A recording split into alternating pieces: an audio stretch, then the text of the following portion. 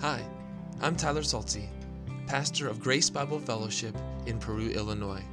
Our mission at Grace Bible Fellowship is to magnify the glory of the triune God in Christ Jesus by proclaiming God's Word to advance the gospel in our lives and the world. We base who we are and what we do on the good news of Jesus.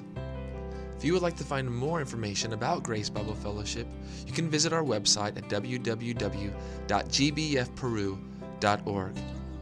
I'm so thankful you've come here to listen to God's Word proclaimed as we seek to understand it and be transformed by it. I hope you find this time meaningful, challenging, convicting, joyful, and even life-changing as we worship through the preaching of God's Word.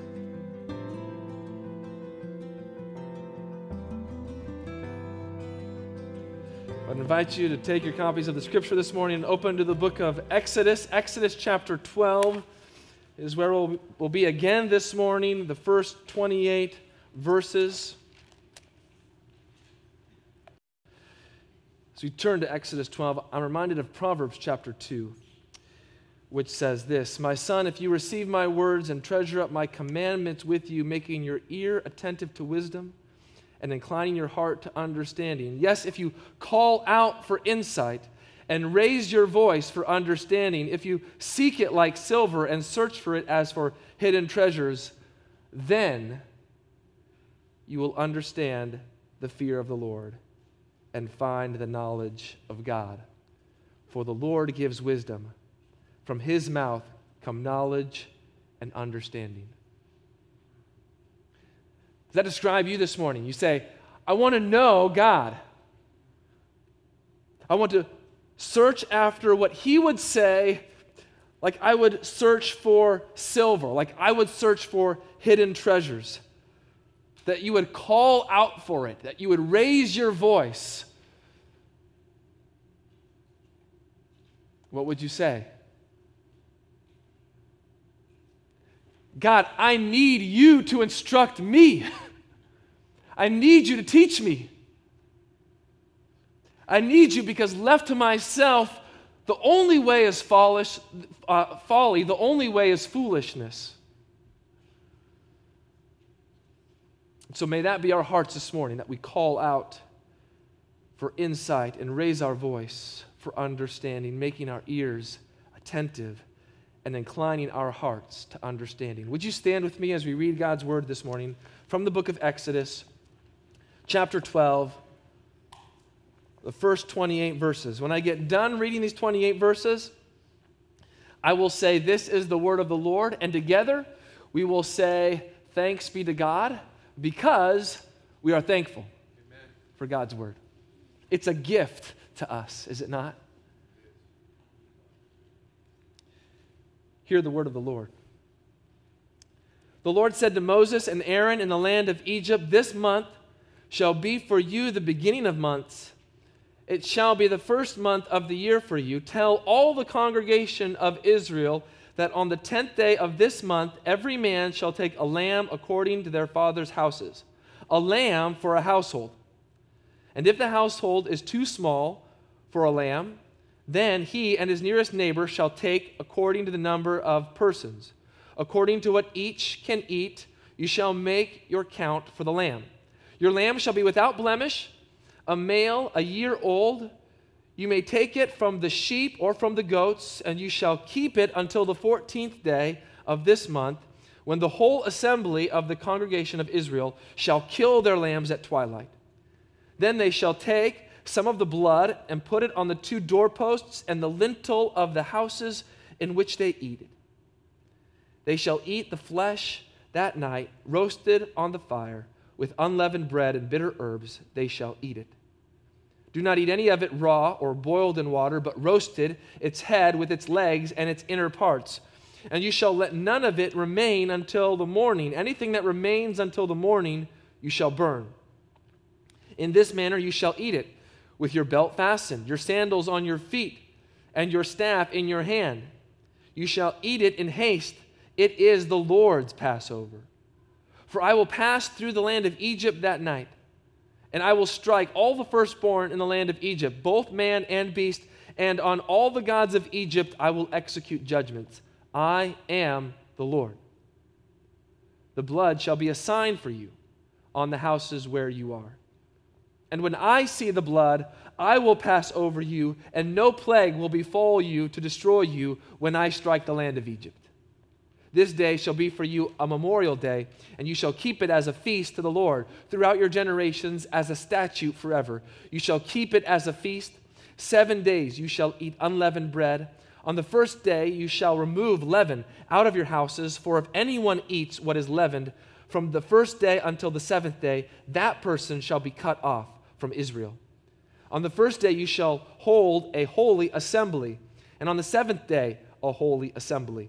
No work shall be done on those days, but what everyone needs to eat, that alone may be prepared by you.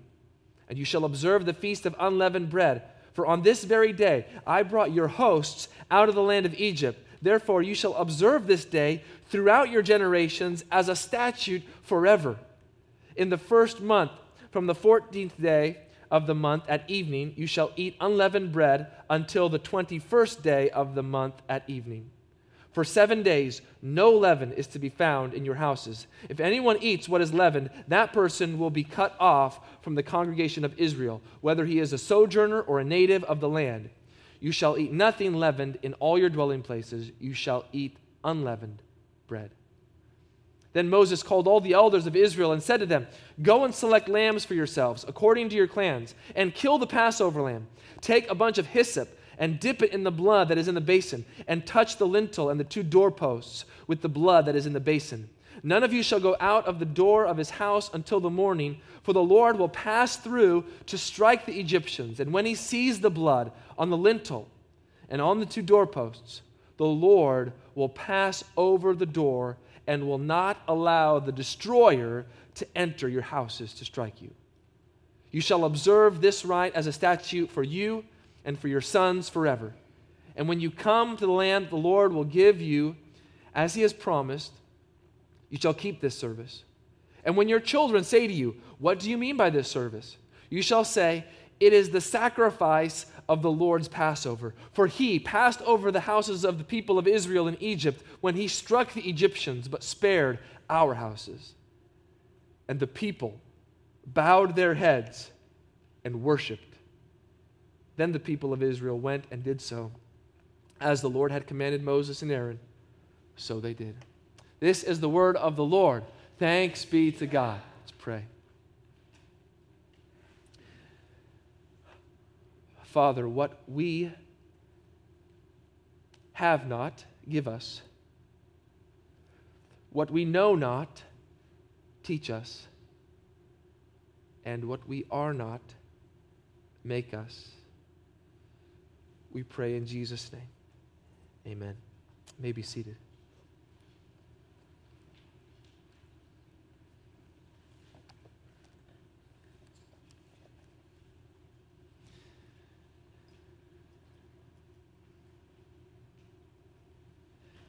How many times have you heard or said the following phrases? If I've said it once, I've said it 1,000 times. How many times do I have to repeat myself? How many times have I told you? What am I, a broken record? Sometimes there can be nothing more frustrating than to have to repeat yourself again, especially if you are a parent. It would perhaps be ideal if we never had to repeat ourselves, never had to say something again, which we had already said. Why does repetition sometimes get a bad rap? We think of it as tiring. It's exhausting to have to say the same thing again. We think of it as a waste of time. If I have to say it again, it doesn't get us anywhere. We're not moving ahead. How often are we all about progress? And it seems like if we have to repeat it, we're not progressing, moving forward. We want to find that which is new and that which is exciting. Repeating the old does not help us. So often we think. Advertisers, however, have a different view of repetition. They love it. They see it as necessary because they want to lodge something into your brain and into your mind so that you remember it. There are things that are lodged in your brain and your mind right now that you don't even know that they're there until I conjure them up. Let's take a test this morning for a moment. See if you can finish some of these. Some are a little on the older side. Plop, plop, fizz, fizz. Oh, what a relief it is. Rice-a-roni. You forgot the dings. Ding, ding. I remember, I was thinking about that this morning. I remember I was 4 years old hearing that jingle. I remember the house I was in. I remember the room I was in when I heard it. I don't even need to say words. Ba-da-ba-ba-ba. I'm loving it. How is it that you know all of these things? Yeah, commercials, right? Is it because you are dedicated to Alka-Seltzer? Is it because your pantry is stocked full with rice-a-roni? Is it because you love McDonald's? You might not have used Alka-Seltzer in years. You may never have eaten a box of rice-a-roni. You may not be a frequent patron of the Golden Arches. But these were repeated over and over and over in your life. And with repetition, perhaps a catchy tune, they stuck. And now there is nothing that you can do to forget them or to unremember them, if you will. Advertisers have capitalized on something in human nature and the way people think. Repetition makes a difference. God, however, is no slick marketer or cutting-edge advertiser. Yet He is the one who has made us this way. He has made it so repetition is something important in our lives. It is necessary in our lives. God says you need repetition in your life. You need something that is going to be used to influence you. Now, repetition could be bad. It could influence one away from the Lord, but it could also be used for the good in leading people to the Lord. And if you've read the Bible much, you will discover that God is the God who repeats Himself. He continues to say the same things over and over and over again. Why? Why does God repeat Himself? Because He wants His word to be lodged in your mind and in your heart so that you never forget it, so that you can't unremember it. He knows His word is truth, and He knows His word sanctifies. It changes us. And so could it be that we would see we need repetition in our lives, repetition of the truth. We need to hear it over and over and over again. God knows we need to hear it continually, and such repeating is good for us. The 20th century Welsh preacher Dr. Martin Lloyd-Jones says this, quote, "Repetition is the very art of teaching. Wise teachers always repeat themselves. There are certain things that can never be repeated too often." Close quote.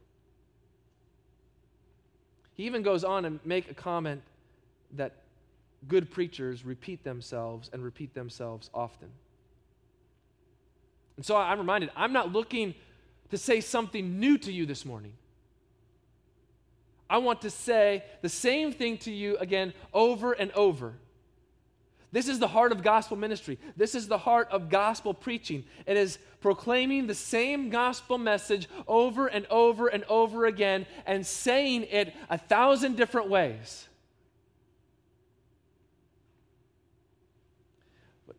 underlining this need of repetition in our lives is also the response to repetitive teaching or preaching. How do you respond to repetition? And what does it say about the one who would respond this way? I already know that. I've already been taught this. I don't need to be taught it again because I already know it. If repetition is the art of teaching, and if you are unwilling to listen to the repetition, doesn't that reflect on your unwillingness to be taught? So, how do you respond to repetition? Is it boring? Is it uninspiring? Are you unwilling to listen? Or do you say, I need to hear it again? I need to hear it afresh. I need to hear it because I know that repetition is going to make a difference in my life, that God's going to use that to change me, to sanctify me, to make me more like Jesus.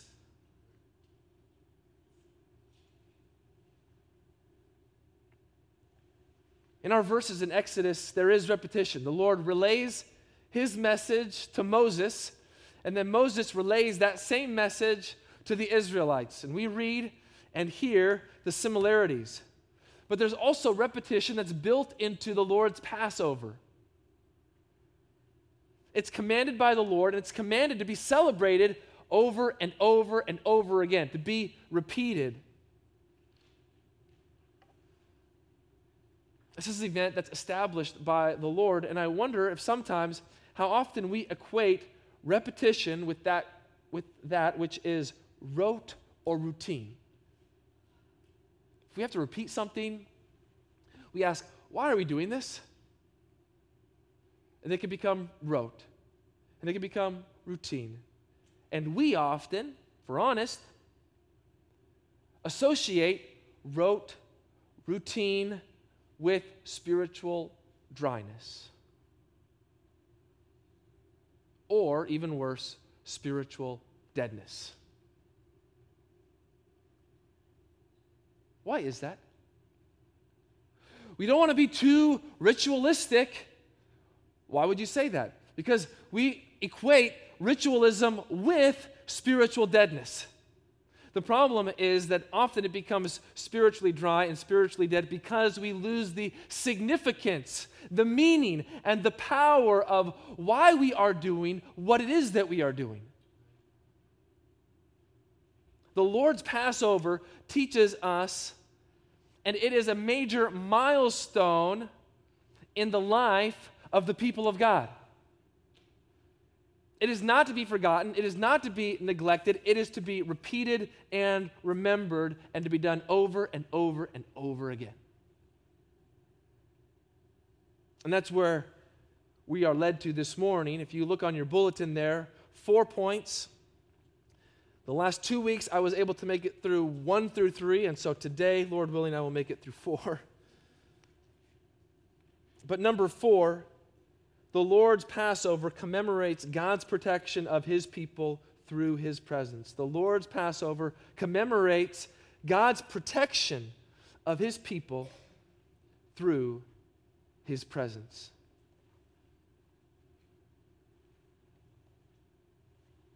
The event that took place at the Passover was not to be forgotten. This was to have a central role in the life of the people of God. Every year they were to come back to it again and again and again. And it was there, as they came back to it, that they were to stand in awe of God and of what he had done. They were to remember the salvation that he had provided. They were to worship the Lord again for the work that he had done in this event. This event, done every year, each year, was to evoke worship from God's people. And not only was it to remember what the Lord had done, but it was to give them confidence of what their God would continue to do and how he would continue to act on behalf of his people. Do you see how remembering what the Lord had done in the past had direct effect on how the people lived in the present, here and now? Isn't that what you need today? To remember what Jesus Christ has done so that you can be confident today. So that your confidence can be in God today, knowing that, okay, the God who did this, the God who saved me by sending his own son to die on the cross, is the God who will continue to work in my life, on me, and through me today. And that he will continue to work in this world according to his good purposes. That's what we pray for, isn't it? God, your will be done. The Israelites were to remember the Passover with a meal. They were to have and replicate this Passover meal of this lamb, this unleavened bread, and these bitter herbs again and again. But there was another thing, another remembrance that they would have. We see this in verses 14 through 20, what becomes known as the Feast of Unleavened Bread. And you can see here at the beginning of verse 14, this day shall be for you what? A memorial day. Remember this. And it was to be a feast to the Lord, a feast to worship him. And it was to remain throughout their generations, a statute forever. How long did the Lord want them to remember this event? Forever. He never wanted them to forget it. And it began with the Passover meal. This Feast of Unleavened Bread, it started with the Passover meal, but it lasted for 7 days after that Passover meal. And on the first day of the feast, we are told, is the 14th day of the month. Remember, that 14th day was when the Israelites were to kill the Passover lamb, to prepare the meal, and to eat the meal. So that was all to happen the 14th day. And now, this Feast of Unleavened Bread happens the 14th day of the first month. And they were supposed to eat the unleavened bread for 7 days until the 21st day of the month. They were to remove all of the leaven out of their houses. Leaven is that yeast agent that would cause dough to rise. It would make the bread nice and fluffy. The leaven, usually a portion of dough from a former mixture that would be added to a new batch, kneaded into it so that that yeast agent would then hide and disperse in that whole lump of dough. And it would rise, and then they would bake it. But now all the leaven was to be removed from the houses. There was to be no leavened bread eaten from the first day until the seventh day. And they were to do no work on the first day, and they were to do no work on the seventh day. And on the first day and the last day, they were also to hold a holy assembly. They were to get together, and they were to worship the Lord together. The only type of work that was to be done was work that would prepare your next meal, prepare what you need to eat on that first and on that last day. So let's think for a moment. Why did the Lord command this feast? Why did the Lord forbid the eating of leavened bread? Why did he say, for 7 days, the only kind of bread that you can eat is unleavened bread? Well, I think there are two reasons. So first, later on in Exodus 12, verses 34 and 39, we read the following. Verse 34, so the people took their dough before it was leavened, kneading their kneading bowls being bound up in their cloaks on their shoulders. Then verse 39, and they baked unleavened cakes of the dough that they had brought out of Egypt, for it was not leavened, because they were thrust out of Egypt and could not wait, nor had they prepared any provisions for themselves. So the first reason was to remind them of the manner in which they left Egypt. They had to leave so quickly, it says that they were thrust out. They couldn't wait for their dough to rise, so all that they could make was unleavened bread.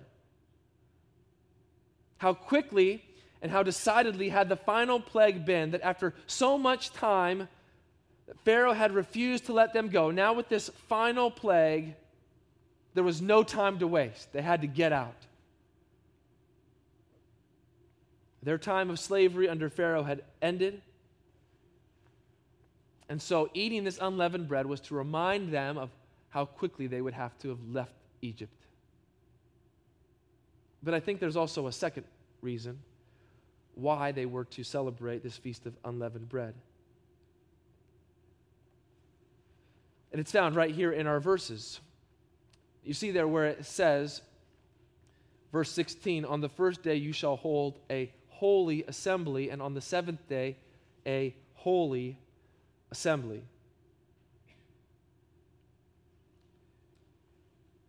And it's right here that I believe there is a connection between the action of the people eating the unleavened bread as a demonstration of who these people are. So they ate only unleavened bread because that was a representation of who they were as God's people.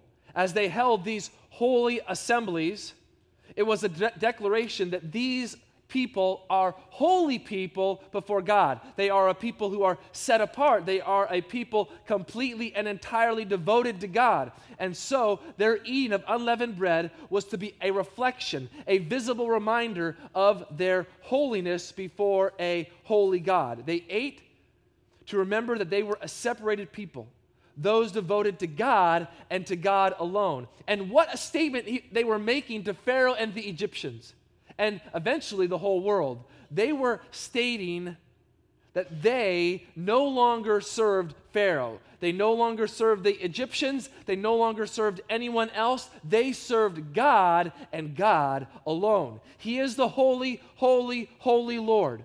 And so they were to be His holy people. And so they assembled as His holy assembly at the beginning and at the end of this feast to remember whose they were, who they belonged to, and who they were as a people of God. I also say this because of the punishment. It says twice the same thing, once in verse 15. For if anyone eats what is leavened from the first day until the seventh day, that person shall be what? Cut off from Israel. Or verse 19, if anyone eats what is leavened, that person shall be cut off from the congregation of Israel, whether he is a sojourner or whether he is a native of the land. In other words, it doesn't matter who it is among the people of Israel. If you eat leavened bread, you are to be cut off, cut out of the covenant people of God, expelled, excommunicated. Seems a little harsh, doesn't it? Just because you ate some leavened bread? Does God have to be so mean? That's what the world is tempted to ask. And that's the way the world is tempted to think.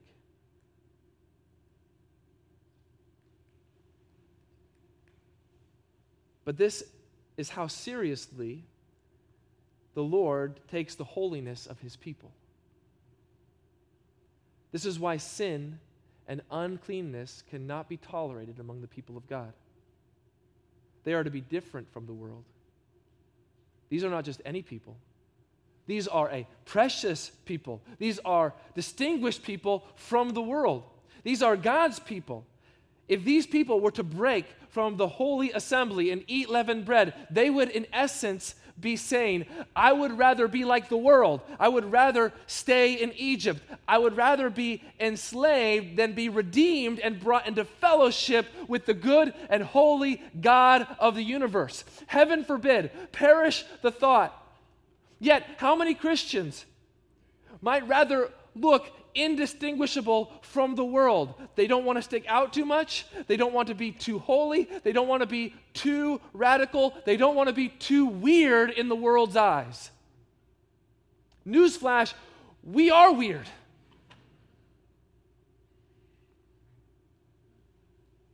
That's why Jesus says that anyone who follows him must deny himself daily, take up his cross, and follow him. You want to follow Jesus?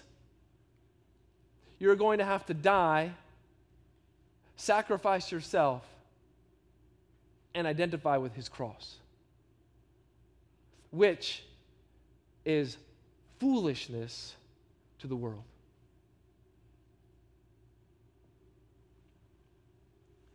Remember, says the Lord, remember, you are a holy people, a people of my own possession, a people who are set apart by me for my worship, so that the whole world might be filled with my glory.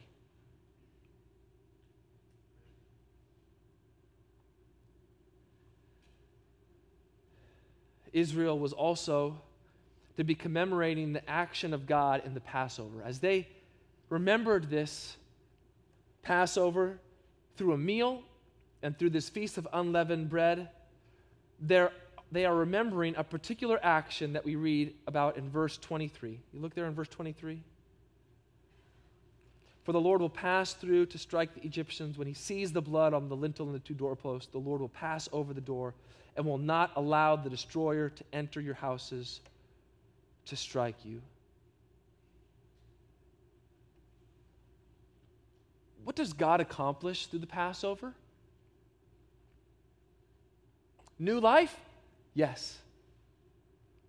His way of salvation? Yes. His way of redemption? Yes. But also, Passover brings about his loving protection. Verse 23 reiterates that the Lord will pass through to strike the Egyptians. The death plague was accomplished by God. It's undeniably tied to him. He is the one who was going through the land. The transcendent Lord was now imminent as he passed through Egypt. And his imminence meant judgment on the firstborn, or it meant rescue for those who were covered by the blood of the Passover lamb with that blood on their doors. And what happens when the Lord sees the blood? He passes over the doors. It's such a passing over that's described in the next breath as a protection. You see that when he passes over the door, what? And will not allow the destroyer to enter your houses to strike you. There is the Lord's protection of his people. By his very presence, he is there. He is protecting. He is watching over. And it says he would not allow, or it could be said, he would not give them over to the destroyer. This could be read in two ways. It could read that the Lord would not give his people over to destruction. That is an impersonal way of saying it. Or it could be that this is a title for someone. So like it's translated here, not allow the destroyer to enter into the house. That would be a personal way of saying it. And I think that personal way is the way that it is intended, and so it comes with a question then, doesn't it? Has this question been plaguing your mind? Who is the destroyer? Who is God talking about here? Well, who could it be? Some might think this is a demon or one of the fallen angels under Satan's authority. After all, doesn't Satan and his demons want to bring about destruction? Well, that could be, but I think there is a better suggestion that this destroyer most likely is the angel of the Lord. Would the angel of the Lord do something like this? Actually, he would. If you look in 1 Chronicles, go over in your Bibles, a few books, 1 Chronicles chapter 21. 1 Chronicles 21, chapter 21, verse 15.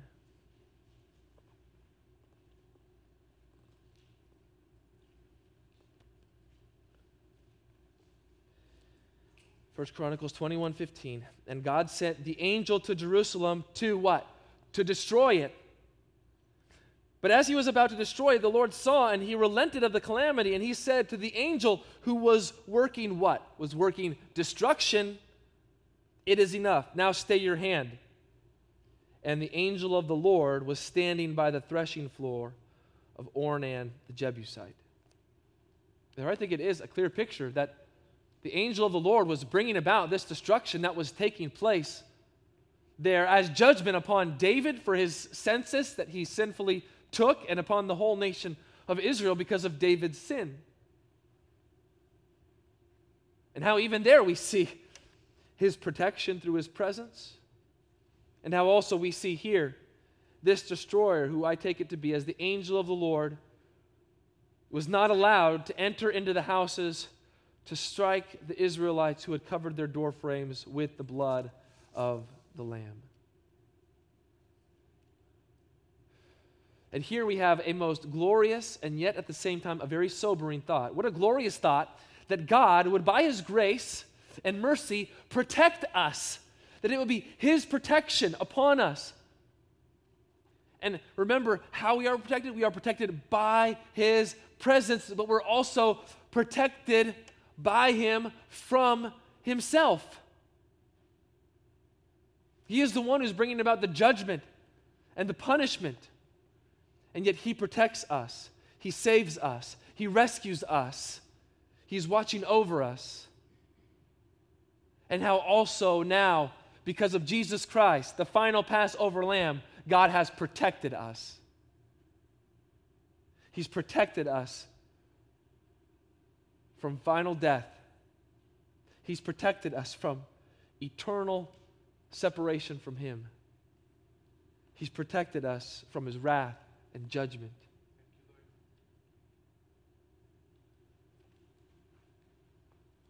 He is the one who has cleansed us so that we're able to be in the very presence of this holy God. And what's more, Jesus Christ is the one who has ascended into heaven so that the Holy Spirit now has come upon God's people, God's very presence that now indwells all believers. We are those who are protected by the Lord's presence. As we think about the Lord's Passover and all that we've talked about, we cannot and must not deny that the Lord's Passover has a prominent place in the life of the church. So the Lord's Passover, everything that we've been studying here in Exodus 12, has a prominent place in the life of the church, in the life of this church. And we cannot escape that, and we cannot and must not look past that. We can't say, well, Exodus 12, it's for the Old Testament, it's for the Israelites, it's not really for us. No, it's for us. We realize that the life of the church is built upon the foundation of the Lord's Passover, that the Lord has orchestrated things in such a way that we cannot get past this or get beyond this, but that the Lord's Passover is an integral part of our life together as Christ's church. Where do we see that? A few ways this morning. We see the Passover as being an integral part of the life of the church. First, the Lord's Passover is the foundation upon which family faithfulness is built. The Lord's Passover is the foundation upon which family faithfulness is built. The Israelites commemorated this event down throughout the ages, and the Lord anticipates what would happen in the households, the families who held this Passover meal in their house. It would cause their children to ask questions. Verse 26, and when your children say to you, "What do you mean by this service?" you shall say, "It is the sacrifice of the Lord's Passover. For he passed over the houses of the people of Israel in Egypt when he struck the Egyptians, but spared our houses." What was happening? the faith of the fathers and the faith of the parents were being passed down to their children, what was the Lord establishing? He was establishing that it was through the family that the faith was to be passed down throughout the generations. So parents were passing on the faith to their children, and their children were to pass on the faith to their children, and so on and so forth. They were to hear firsthand from their parents what God had done. They were to hear about God's redemption from their parents. They were to see the parents prepare the meal. They were to participate in the meal. And there it was before the children's eyes that the Passover was reenacted year after year after year for them to see. And so what is God saying? God is saying, parents, you are the main spiritual influencers in the life of your children. You get that? Parents, you are the main spiritual influencers in the lives of your children.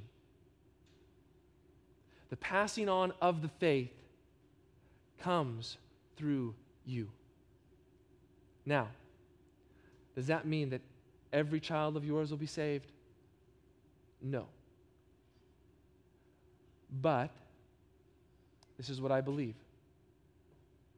Parents are the normal means that God uses to pass on the faith. Parents are the normal means that God uses in the lives of children. In showing them the faith, in telling them about the faith, it's the parents. Now, have children come to faith other ways? Yes. But the normal means is through the parents. And I think you see that repeated again and again and again in God's Word.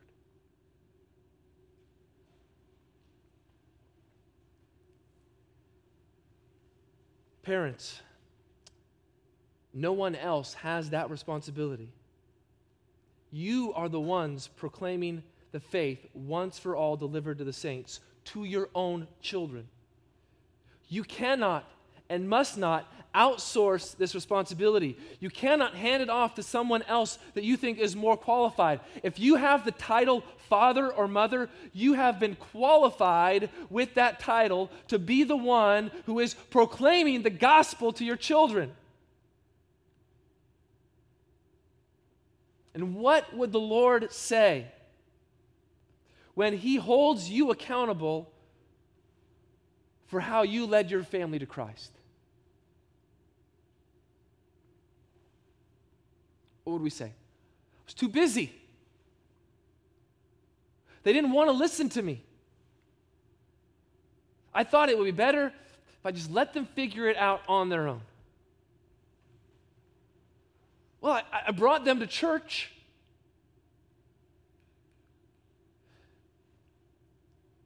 Bringing your children to church is a good thing.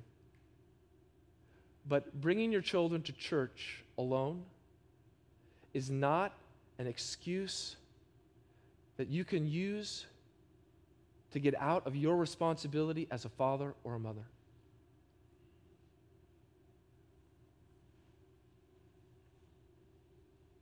Your children need you. They don't need me. They don't need a youth minister. All that we do is we reinforce what you are already doing in the home. They should hear the same gospel come out of my mouth that has come out of your mouth countless times in their ears. It's the Lord's Passover, which is a passing along of the faith, which continues to happen today. And so we must be committed to passing on this faith to the future generations, which happens in families. So the Lord's Passover is built, or the Lord's Passover is the foundation upon which family faithfulness is built, but it's also the foundation upon which church discipline is built. The Lord's Passover is the foundation upon which church discipline is built. Remember the cutting off of those people who ate leavened bread during the festival of unleavened bread? Well, Paul picks up on this in 1 Corinthians. If you turn there in your Bibles with me for a second, 1 Corinthians chapter 5.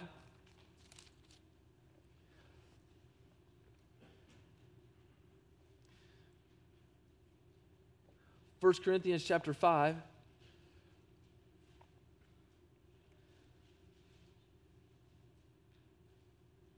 First verse, listen to what Paul says. It's actually reported that there is sexual immorality among you, and of a kind that is not tolerated even among pagans. For a man has his father's wife. And are you arrogant? Ought you not rather to mourn? Let him who has done this be removed from among you. For though absent in the body, I am present in spirit, and as if present, I have already pronounced judgment on the one who did such a thing. When you are assembled in the name of the Lord Jesus, and my spirit is present, with the power of our Lord Jesus, you are to deliver this man to Satan for the destruction of the flesh, so that his spirit may be saved in the day of the Lord. Your boasting is not good. So what's happening? Okay, there's this man who is having these relations with his father's wife, most likely his stepmother. And Paul is saying, this is not good. This is not tolerance. You should not keep this man in your midst and think that it's okay. And then what does he say in verse 6? Because they're boasting, look how loving we are, look how accepting we are, look how inclusive we are. Do you not know, verse 6, that a little leaven leavens the whole lump? Cleanse out the old leaven, that you may be a new lump, as you really are unleavened. So what did he say? You are unleavened bread, church. You are holy. You are set apart for God. One who is persistent and consistent and unrepentant of sin, who wants to remain in their sin. That sin will spread like yeast, and it'll affect the whole group, everybody. A little leaven leavens the whole lump. Cleanse out the old leaven, that you may be what you really are, a new lump. For you are unleavened bread. And now, the kicker, for Christ, our Passover lamb, has been sacrificed. That's why we do it, because Jesus Christ paid the price for sinners upon the cross. Do you see it there very explicitly? Jesus Christ is our Passover lamb. He is the final and full fulfillment of the Passover. He is the lamb that we need, who cleanses us, who saves us, who has sacrificed and died on the cross for us. He is the one that we live for and that we follow. Let us therefore celebrate the festival, not with old leaven, the leaven of malice and evil, but with unleavened bread of what? Sincerity and truth. That's what our lives are built upon. They're built upon the Passover lamb, Jesus Christ, and the fact that we are unleavened bread as people who are set apart by Him, people who are full of sincerity and full of truth. Why would we ever practice church discipline? It's not because we want to, it's because we realize how precious Jesus Christ's sacrifice as the Passover lamb is. And we do not want to bring reproach upon what He has done for us. And allowing unrepentant sin, tolerating this kind of sin, only casts a blemish on Christ. And so the Lord's Passover is the foundation upon which church discipline is built. But finally, the Lord's Passover is the foundation upon which the Lord's Supper is built. The Passover is the foundation upon which the Lord's Supper is built. This is where a transformation has happened, because we're no longer to commemorate or celebrate the Lord's Passover. It's been transformed into our celebration and commemoration through the Lord's Supper, or the Lord's table, or communion. Think about it.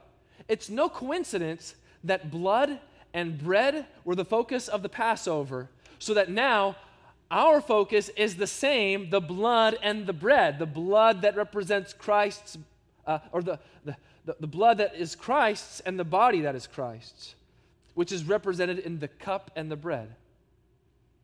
And so now Jesus commands us, Luke 22:19, do this in remembrance of me. We are now celebrating the redemption that comes through Jesus Christ, and we're looking forward to the glory that awaits us, which will be ushered in when Christ returns. It's this meal that we are taking together as the unified body of Christ. It's not a meal for those who do not know Christ.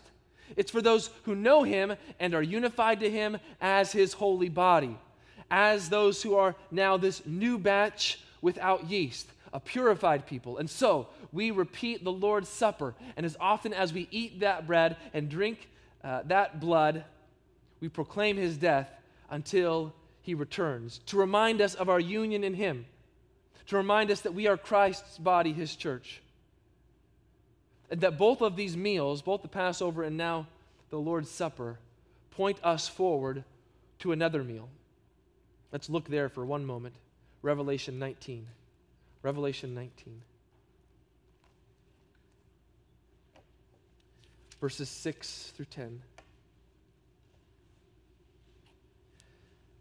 This is the meal where it's all leading up to. There's the Passover meal, there's now the Lord's Supper, but it's looking forward to this final meal. Revelation 19:6. Then I heard what seemed to be the roar of a great multitude, like the roar of many waters, and like the sound of mighty peals of thunder, crying out, Hallelujah! For the Lord our God, the Almighty, reigns. Let us rejoice and exult and give him the glory. Why? Why do we do that? For the marriage of the Lamb has come. For that time when we are finally and fully, as Christ's bride, united to him who is our husband. For the marriage of the Lamb has come, and his bride has made herself ready. It was granted for her to clothe herself with fine linen, bright and pure. For the fine linen is the righteous deeds of the saints. And the angel said to me, write this, blessed are those who are invited to what? Invited to the marriage supper of the Lamb. There it is, that final meal where we, all of Christ's followers, will sit down with him and eat with him, and he with us, and we will know him, and we will see his radiant face, and we will finally be one with him, and we will worship him for all that he is. Does the Passover have any place in your life? Does the Passover lead you to look forward to this meal? Blessed are those who are invited to the marriage supper of the Lamb. Maybe you're sitting here this morning and you think, I've never been invited. I'm inviting you today. Come to Christ. Put your faith and trust in him, the Passover Lamb who was sacrificed to cleanse you and save you from your sin.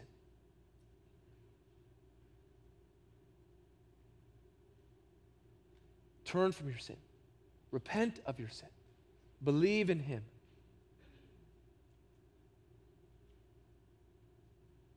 Blessed are those who are invited to the marriage supper of the Lamb. Come to him. Eat with him. And he with you. See him and know his glory. Father, we pray that your word would work in us this morning and lead us to look forward to that marriage supper of the Lamb, where all who are bought with that price will experience great joy and be glad as they eat that meal with Jesus Christ. We look forward to that day. We long for that day. We cannot wait for that day. We say, come, Lord Jesus, come quickly. But until that day,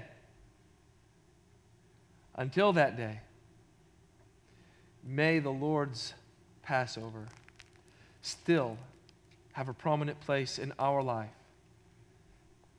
because our Passover Lamb, Jesus Christ, was slain and rose again from the dead to save us. We pray this all in his name. Amen.